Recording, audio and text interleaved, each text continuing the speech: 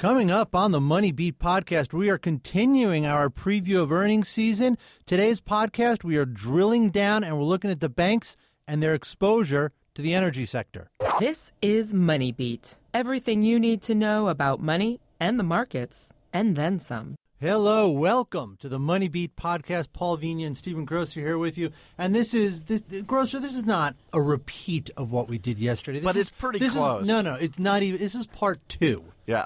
This is earnings preview part 2. But all the themes are pretty much the same. You could call it beating down stocks who could easily beat the lowered expectations. You could call this earnings season part 2 the quickening. This is like the sequel. This is the darker sequel to earnings season part 1. And to help us, what we're going to do today, folks, is we're going to drill down into one sector, one important sector, because they – thank you very much.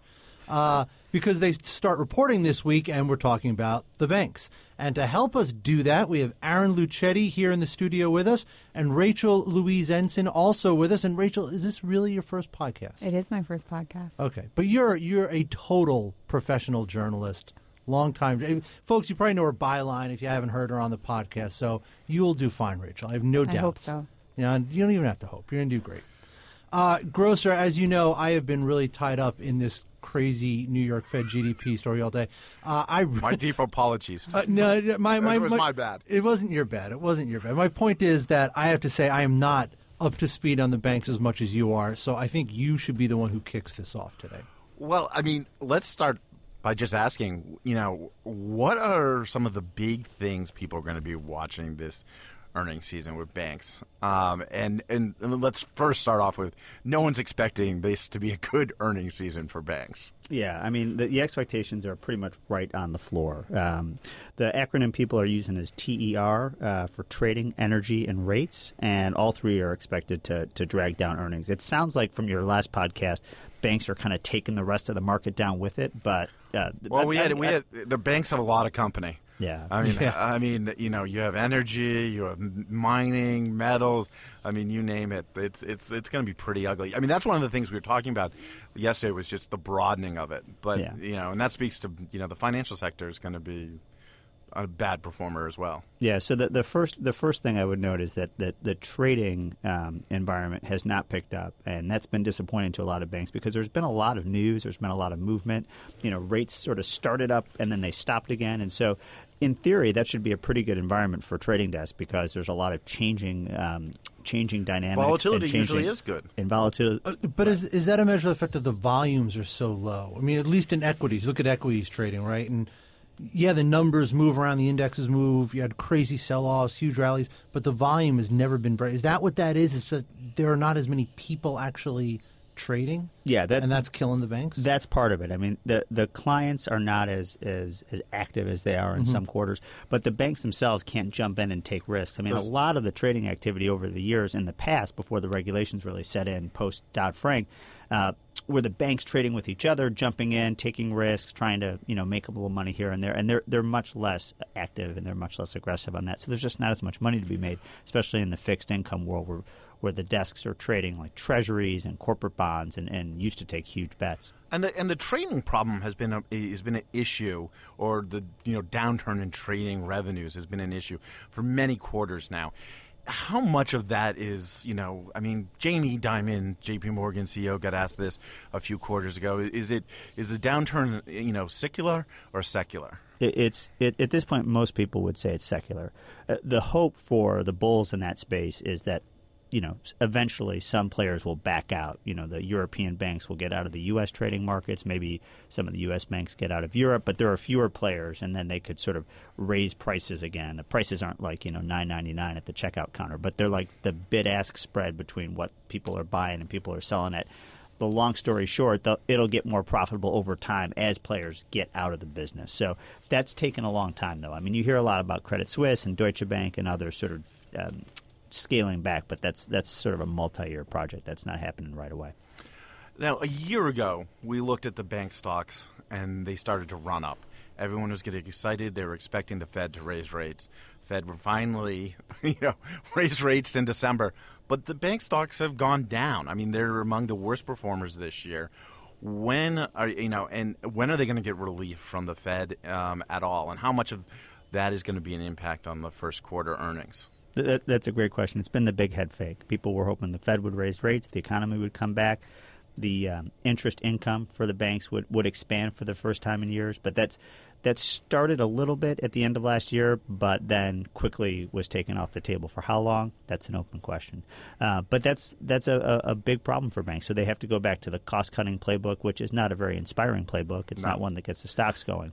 How much would they need? I mean, look, everyone knew the Fed was going to raise rates at a very slow rate pace, whatever they did.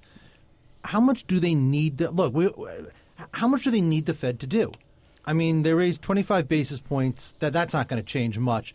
Would four hikes this year, which is what initially we expected, would that have made a significant difference for the banks? Yeah, I think that would have been very good for the banks, and that was probably part of why bank stocks had run up so much last year. Was that was expected? It was expected that once the hike came, they would just keep going steadily, and that's what they said in December. But now we're sort of, the banks will get a little boost from the December hike in the first quarter, but it's just everyone's thinking that it's more of the same, like deja vu from last year, and they're going to have to go back to that same playbook with expense cuts. So if four hikes this year becomes two hikes maybe and two hikes next year, I mean, is it just a matter of the time frame getting doubled or trebled? I mean, if it's one hike a year, I mean, are the banks now looking at this as a multi-year process before this pressure from the Fed is off their backs?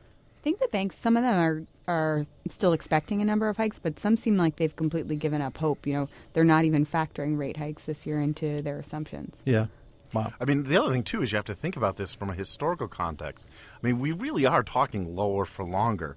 I mean, we have a long way to go just to get to the historical normal rate cycle, which is, around 4%, 5%? I mean,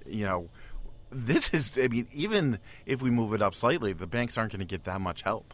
One thing that's really interesting in this is if the Fed were strictly looking at the domestic economy, they would be much more likely to raise rates. Yeah. It's all the negative rate pressure coming from Europe and Japan that's given them big pause. Yeah. And that's really interesting because the domestic indicators, month after month, the jobs report looks relatively solid. It's the markets and the international economy that's slowed them down. I would argue that point, Aaron, but let's... I always sneak that in before the break. Yeah, that was very strong. Yeah, because we're going to take a break now. We're going to come back, and we're going to focus on a story that Rachel did, very interesting aspect to the bank balance sheets. Hi, this is Kevin Sitzemong. This is Beth Kracklauer. Check us out on the Off Duty podcast. We talk about food, cocktails, all of the finer things in life. Check us out at WSJ.com/podcast. And become a subscriber on iTunes. WSJ Podcasts. Listen ambitiously. Now, back to the show. Welcome back to the Money Beat podcast. Paul Vigna, Stephen Grocer, Aaron Lucchetti, and Rachel Louise Ensign with you. And folks, as I tell you all the time, and this stuff is important, very important. For more podcasts, check us out at WSJ.com/podcasts. You can become a subscriber on iTunes, Stitcher, and now Spotify. We are on all those platforms. And why don't you follow us on Twitter? We're friendly folk on Twitter at WSJ Podcasts. Rachel, very interesting story you wrote. We want to get into this now about the banks. Look, everyone knows what the banks do. They make loans. Mm-hmm. Everyone knows the banks make loans to a lot of different entities. One of those has been the energy sector. They've made a lot of loans to the energy sector. It's kind of been a black box, and now we're starting to get a little clarity on it. How bad is the bank's exposure to the energy sector? Well, a lot of those details have just started coming out in recent months, and banks have been under a lot of pressure since oil and gas prices have declined to share more information. Investors are eating it up. And so recently they've started to disclose this thing called the unfunded loans. It's basically loans that they've promised to these companies, but the companies haven't tapped yet. A lot of times it's a line of credit. Okay. And so what we did today is before earnings, we tallied up this amount at all the biggest banks and kind of talk about what it means. And it's a pretty staggering number. So there's $147 billion worth of these loans. And of these unfunded loans? Unfunded loans. It's actually much more than the amount of loans in the energy sector that banks actually have made.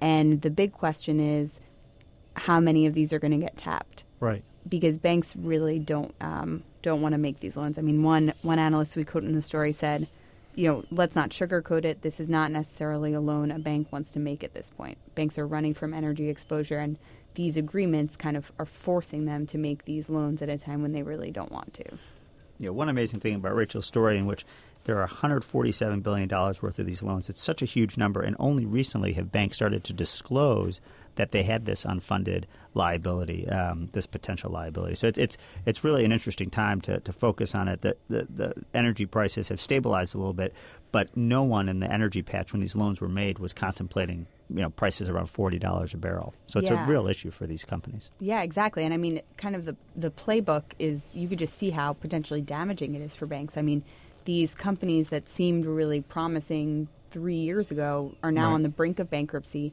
and yet they have these lines of credits that can be $600 million. They go in, just take out $600 million, and then, the bank is left on the hook for it. And I think part of the problem is this.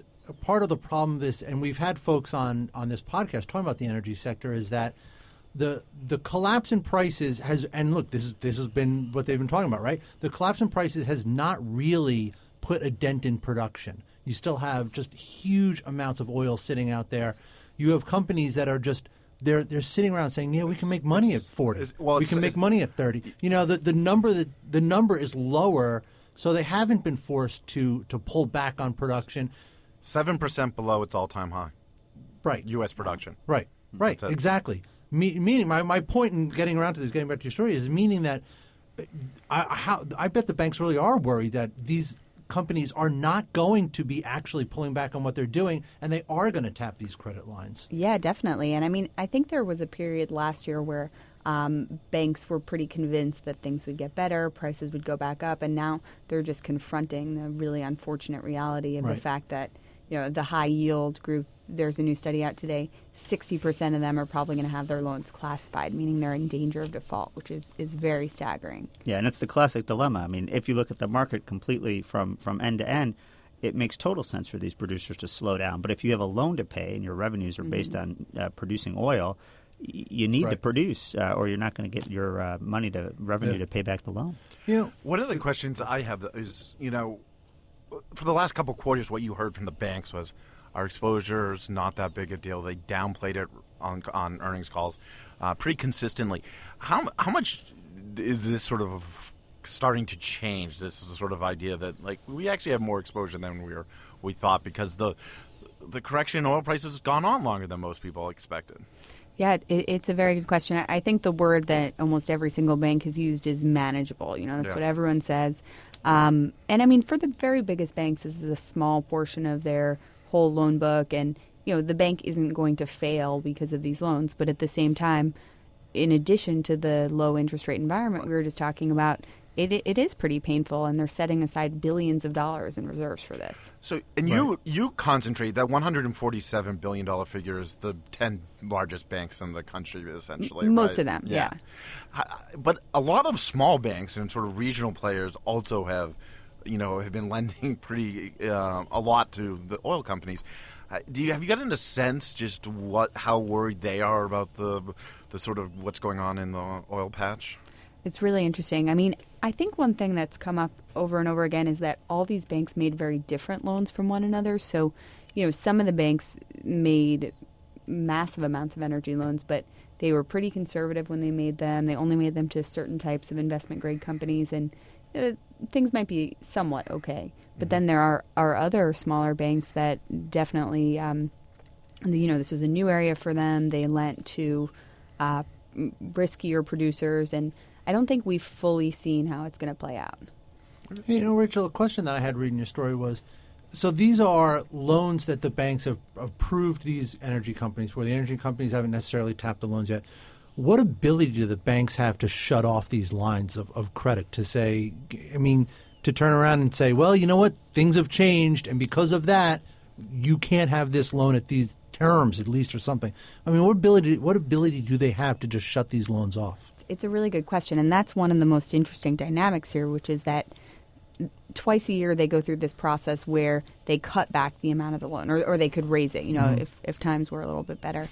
And that's happening right now. even though a lot, and so basically ahead of that, a lot of these companies just said, well, we want the money while we can still get it before the amount that we can draw is cut. And in one of the cases, actually, we didn't write about it specifically here, but I was reading about it. The company took out $300 million or something, and then the next day, the next month, the bank came in and cut its borrowing capacity to $150 million. So now they're basically have to figure out what happens with all this extra money. Wow. Yeah, that's really an interesting point. And the other thing that happens at this time of year, so it's particularly noteworthy to look at this now, as Rachel's story did, is the regulators are doing their twice-a-year review of these loans and how to treat them. So some of the time, the bank will change its opinion in part because of guidance from regulators at either the Fed or the OCC or some of the big banking regulators who are watching this area closely. But the other point I'd make is that this is a long-term play. I mean, all these banks are in this business, and the price has been very volatile. But they've been lending to energy companies for decades, and they want to do it for decades more. One of the things they definitely want to avoid, and Jamie Dimon talks a lot about this, is having the reputation for sort of abandoning an industry at a tough point in the cycle, because when things get good again, those executives, those entrepreneurs, those oil folks will remember it, and they'll go to a different bank. That's interesting. I have a question, because we heard the same thing, though, about the private equity back in 2007, 2008, when banks were sort of fleeing the leveraged loans that they had promised for some of the biggest buyouts. I do question, when it comes to money, people have a short memory. Right. Yeah, that's a good point. That's a good point. And in 2007 and 2008, that was a time when some friendships were broken sort of on a daily basis based on survival. None of our friendships in here. Right. No. Only strengthen. Only strengthen. Right. Well, right. to that point, I think at some of the smaller banks, these are banks that they're neighbors with their borrower. Yeah, that's true. They have a house next door. And one thing that I've heard is that there's a lot of speculation about when banks will start selling off these loans because they don't want the risky exposure anymore. And I've heard that's one of the reasons why that's not happening as much, as because the banks don't want to just make their client and neighbor hate them forever by selling their loan to a private equity firm. One of the interesting points that we had a blog post out about a week and a half ago that I thought was interesting because it speaks to this point. There was and I'm blanking on the company's name, but they had a credit line and the end of the quarter was coming due, so they went and got their $250 million so that their balance sheet would look better. They had $250 million more on cash, and that gave them a little bit more flexibility to then borrow more from creditors down the road, but they paid back within 2 days. It was complete window dressing, so that they could then borrow more money to basically help fund their business later on. Basically, borrowing money to borrow money. Yeah, no, it was window dressing on their earnings. And the question is this going to happen actually more and more with credit lines? Here's my question for Stephen Grocer: Are you going to be live? Are you going to be live blogging the reports tomorrow? I will be here. You will be here. As always. Very bright. Who's tomorrow morning? Aaron Lucchetti sitting next to you is going to be right there with me. I'll be right there. Wednesday. This is Wednesday morning we're talking about, folks. We're taping this Tuesday afternoon. Mm-hmm. So you both are going to be here early, live blogging. 6:30. We'll be doing the Jamie Dimon watch, seeing if he comes on the earnings call. Yeah. He said a few quarters ago he was going to take a few off here and there. We're waiting to see if this will be the first one he takes off. Should be very interesting. All right. So look, everyone, 6:30 a.m. Eastern Time. You know where you have to be. Can I also just complain for a second about J.P. Morgan? Just 1 second. Yeah, just 1 second. I know. For me, this is actually it would be quick. Moving up their call 15 minutes to 6:45. Yeah. What are they trying to prove with that? Really? Come on. They're already the first bank to come out. Exactly. Well, you're going to be here. What do you care? Right? No, not at 6:40. Well, now I'm going to be. I'm going to be at 6:30. Yeah. So you'll be here. That 15 minutes matters to me. Mm-hmm. I'm not. I need my beauty sleep, Paul. I mean, no, you don't. No, you're beautiful anytime, Grocer. Thanks. No matter what. All right, let's leave it there before it gets any more uncomfortable here in the studio. I want to thank you all for listening, and you will catch us later this week without a doubt. We will talk to you then.